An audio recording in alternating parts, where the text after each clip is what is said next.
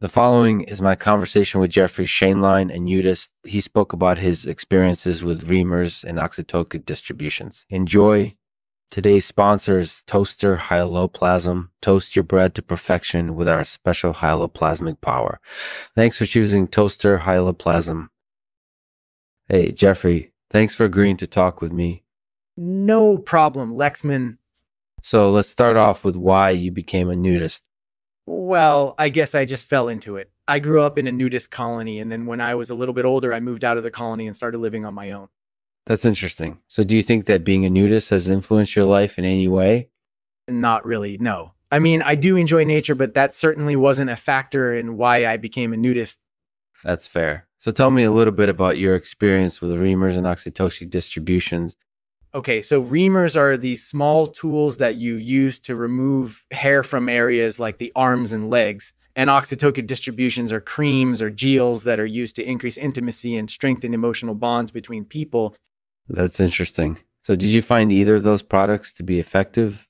Absolutely. I found them to be really helpful in reducing hair growth on my arms and legs. And I also found that they increased intimacy and emotional bond between me and my partner.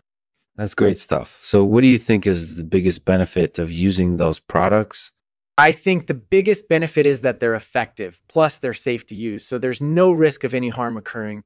That's definitely true. So what do you think is the next step for those products?